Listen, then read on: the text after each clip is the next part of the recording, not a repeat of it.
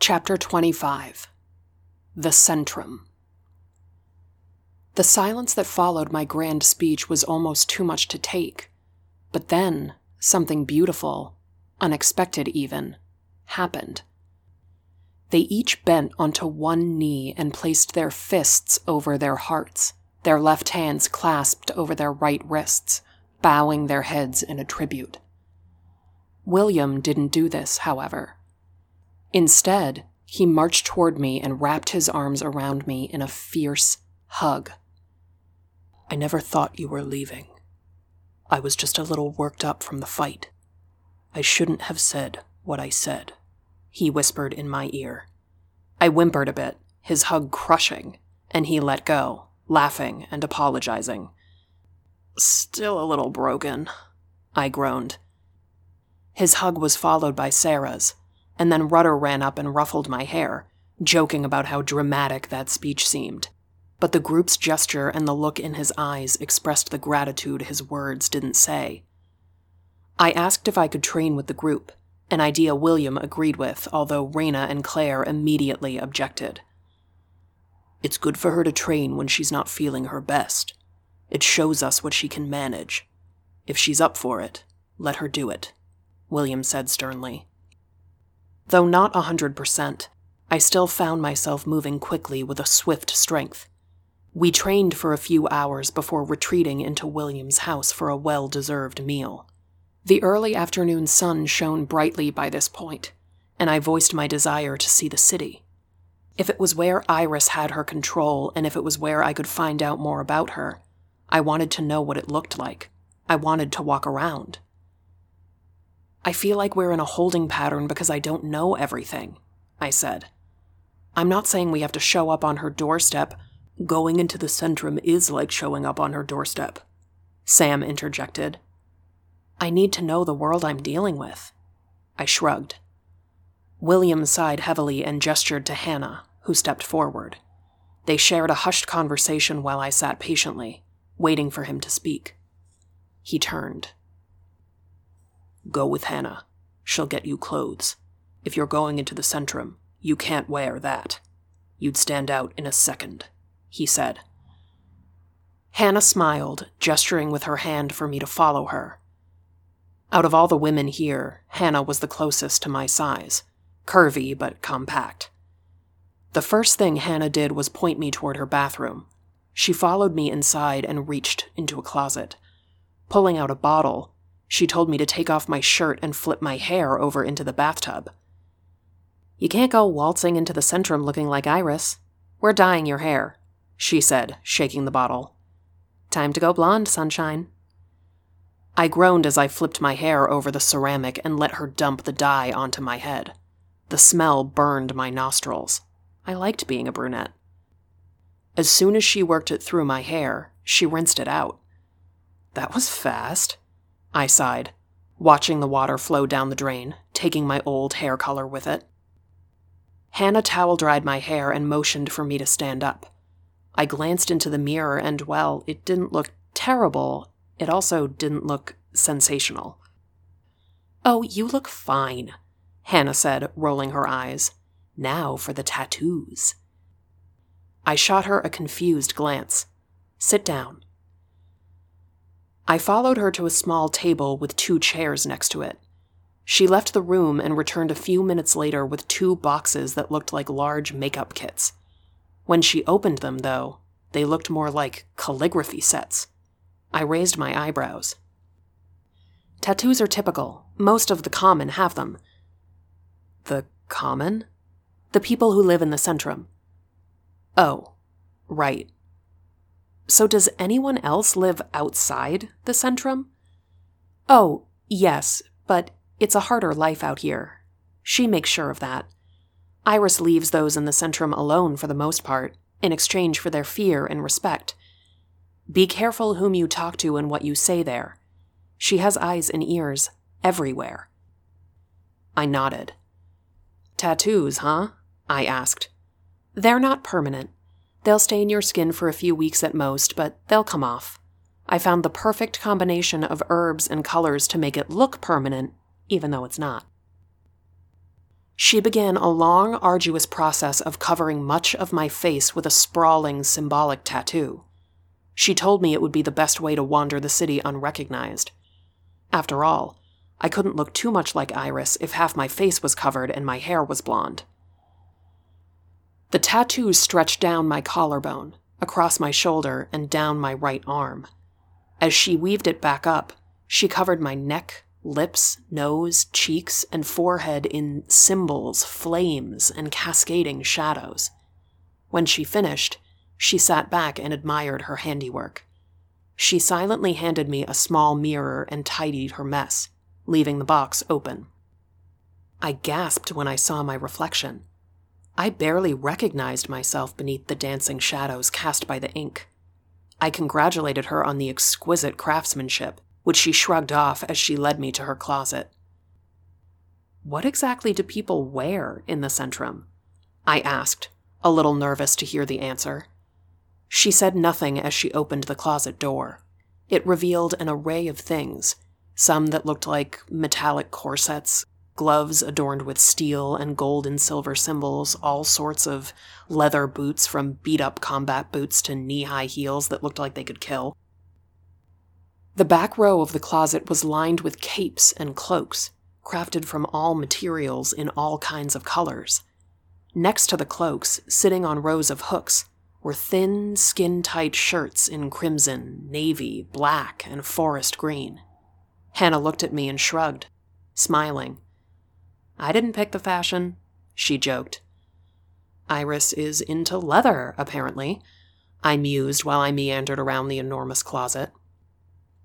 I settled on leather pants, really the only choice for legwear, a crimson shirt with one of the corsets that was outlined with a deep green stitch, beat-up combat boots, and a long black cloak with a large hood. I squeezed myself into everything, which fit better than I thought it would. I forgot how much I'd worked out over the last few months, how toned everything had become. As Hannah tied me into the metallic corset, I begged for it not to be too tight because my ribs were still sore. "They're mostly for show. They're not built like true corsets," she said. I hiked on the cloak once she finished, and she handed me a pair of crimson, black, and steel gloves. I slid them over my fingers while Hannah tied the cloak in the front and I flipped the hood over my head. Just then, William appeared at her front door, adorned in an outfit that looked both humorous and handsome on him. He wore a pair of leather riding boots which stretched all the way up his calves, tight pinstripe black pants, a crimson button-up complete with black bow tie, and a black leather vest, crimson stitching attached. He stepped inside, and it was like his breath got stuck in his chest for a minute when he saw me. The feeling was mutual. "Why, Amelia, you're stunning." He planted a small kiss on my forehead before sitting down for his tattoos. "You clean up pretty well yourself," I said, unable to turn it into a joke or sarcastic comment. He removed his tie, unbuttoned his vest and his button-up, sliding each off. I'd never seen him without a shirt. A blush burned my cheeks. He wasn't overly muscular, but he was certainly fit, his strength undeniable. His body glowed with it. Hannah worked diligently, her brush swirling along his arm up to his face, brushing his jawline every now and then so the tattoos peeked up from his neck but never reached his face. We sat in silence until she was finished. As William pulled his shirt and vest back on, I began to feel my pulse growing faster. I didn't know what to expect from the Centrum. I didn't know anything about Iris's taste in architecture or anything except the steampunk undertones of the clothes. When I made a move to walk toward the front door, William and Hannah stopped me, instead leading me to the back door of Hannah's house. I stepped out into her backyard and, for the first time, I noticed the large sheds behind all the houses. I hadn't really taken the time to get to know my surroundings here yet. William turned left to head back toward his house. "Cars," William said in his "I know what you're thinking" fashion. "These are where our cars live." "I thought you guys didn't—" "We don't, really. We can, but like I said, we typically choose not to. but it's better to blend in the centrum than to stand out. Hence the clothes and tattoos. He slid his shed door open, a large metal slab on wheels, and the lights flickered on, along with all the lights in William's house. Motion sensors. Can't be too careful, even if your home is fully cloaked.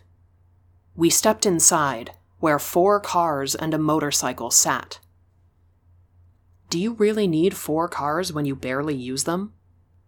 Yes, he answered stoically, but I'd grown better at figuring out when he was lying, and there was something deeper to his reaction than he let on. He walked toward a flashy black 2-seater, complete with blacked-out windows and spikes on the hubcaps.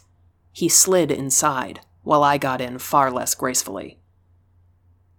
We sped out of the shed and Hannah, magician she is, appeared out of nowhere. I watched her close the shed from the passenger side mirror. We reached the flat dirt road and took off, the street otherwise deserted. The car rolled comfortably for a good 15 minutes while I stared out at the brilliant landscape, a tremendous mix of rolling green hills, stoic mountains, and endless countryside. The ride was so smooth that the car could be flying. We sped up as William expertly took the twists and turns of a large hill in stride. Once at the top, the sight that greeted us was a haunting horizon. The Centrum. It was as beautiful as the mountains and forests of Iriana, only instead it was silver, steel, and black. A high wall surrounded the city on 3 sides with an immense mountain on the 4th. An icy empire. The mountain there is the Citadel. It protects her. If you look hard enough, it almost seems alive. It's her house. She lives in a mountain? He shrugged as I shifted my gaze toward the Citadel. I saw what he meant. The way the sun bounced from its ornamented silver, it danced in an almost domineering fashion. William pulled over on the top of the hill. He pushed my hood off and took my hair out of its messy bun, taking care to make sure it fell just how he wanted it. I was still surprised as the golden waves dropped around my face. William reached past me and opened the glove compartment. He took out a pair of leather gloves and placed them in his lap. Finally, he reached into the back and pulled out what looked like a plain, clear mask. "Don't panic," he said as he placed it over his face. It hugged him so well that it disappeared. He turned to me and suddenly he looked harder, different, like the bones in his face shifted. "Do I get one?" I asked, peeking into the back seat. "Your hood and tattoos are disguise enough. People won't be looking at you, but believe me, they'd look at me if I walked around in there." "Why?" "Just play along." He dodged the question by pulling back onto the road and heading down the hill, rolling up to the gate. "Oh, and Amelia?" I asked, not taking my eyes away from the 2 men outside the gate in black and gray suits with leather vests, leather suit coats, and black top hats. "I'm sorry." Before I could ask what he meant, the 2 men strode up to the window. William reached over and pulled my face toward his. Our lips met, and it was unlike any other time we'd kissed. It felt dirty, messy. I quickly lost myself in him, gasping hard. A knock pounded on the window, but I didn't much care. William shifted, and I pushed myself further into him. Play along, eh? William removed his lips from mine, so I shifted my attention onto his neck, his collarbone. The window rolled down, but I kept going. William wrapped his hand around my neck as he talked with the guards, who seemed to be congratulating him on me. It was then that the full magnitude of this charade hit me. The best kind of deception for these men was women, and they'd surely lay down for a man who had one tied so tightly around his finger. I played along, pushing myself into him even more, letting my hands crawl from his face down his neck. I stopped and grabbed the leather on his chest for a minute before moving lower still. Just as I was about to reach the top of his pants, I heard the guard say, "Very good, Burns. You have fun with that one tonight." Keeping myself in the crook of his neck, I let my mouth peek out ever so slightly and moan a kind of thanks in the guard's direction. The two men disappeared from beside the car to open the gate. Once they retreated, William rolled up the windows. I finally pulled myself away from him. "Touché, Amelia Clark. Well done," he said, his lower half squirming. I smiled. Leather pants can't hide much. "I caught on," I said. I glanced out the windows to take in the Centrum, almost derelict in its beauty, but not run down or broken. It was more like someone built it to look a little off, old, as if it had been there forever, but somehow shiny and new, like it could be there for eternity. People strode along the sidewalks with arrogant airs, decked out in silver and leather. We pulled up to an empty lot, but as we turned inside, I saw that it wasn't a lot, but a roof. We drove forward and down a ramp behind a line of other flashy, futuristic cars. Each car pulled into a spot where a steel pole stood at the head. I watched as the drivers got out of the cars, walked to the poles, and flashed some kind of small card in front of them. The pole began glowing, and light extended out to engulf the entire parking spot, and suddenly the card disappeared. I turned to William, my mouth agape. "Darkness and magic, Amelia." "Where do they go?" "Into an even bigger lot under this one. It's how she keeps track of her people. She knows where everyone has gone, what everyone is doing. Everyone has a car. And everyone has one of these." He held up what looked like a credit card-shaped chunk of glass. "If you're on the grid at all, which everyone is, you have to have one of these. Eyes and ears aren't always people." I stepped out of the car after William pulled into a spot and watched as he went through the motions of every other driver until his car disappeared into the underground lot. He held out one of the chunks of glass to me. "Your identification while you're here, milady," he whispered. I took it in my hand and a picture of my tattooed face popped up, along with other random pieces of fabricated information. "Portia La Pucelle? You're kidding me. Yeah, that doesn't sound made up," I whispered back. "It won't here. I thought you'd like it. A little nod to your favorite wordsmith. Anyway, you're just eye candy." "Excuse me?" My tone made him backpedal. "To them, you are. No one's going to pay attention to your name. Now please stop arguing or we're going to attract unwanted attention." I held my breath to keep my tongue from saying what I wanted to. "So long as you hang all over me, Portia," he hit the name just so, "we'll be fine." I rolled my eyes, and a higher, more ethereal voice made its way out of my mouth. "Yeah, you'd love that." The sass remained the same, however. He smiled and offered his arm. I slowly lifted my hood back onto my head, not so my face was completely covered, just so I felt comfortable in such a new and different place. I pushed myself into him, hard, and gave his ear a small nip. He shuddered. If this was the only way to see the city, then I'd play along, but I'd make him squirm a little bit in the process.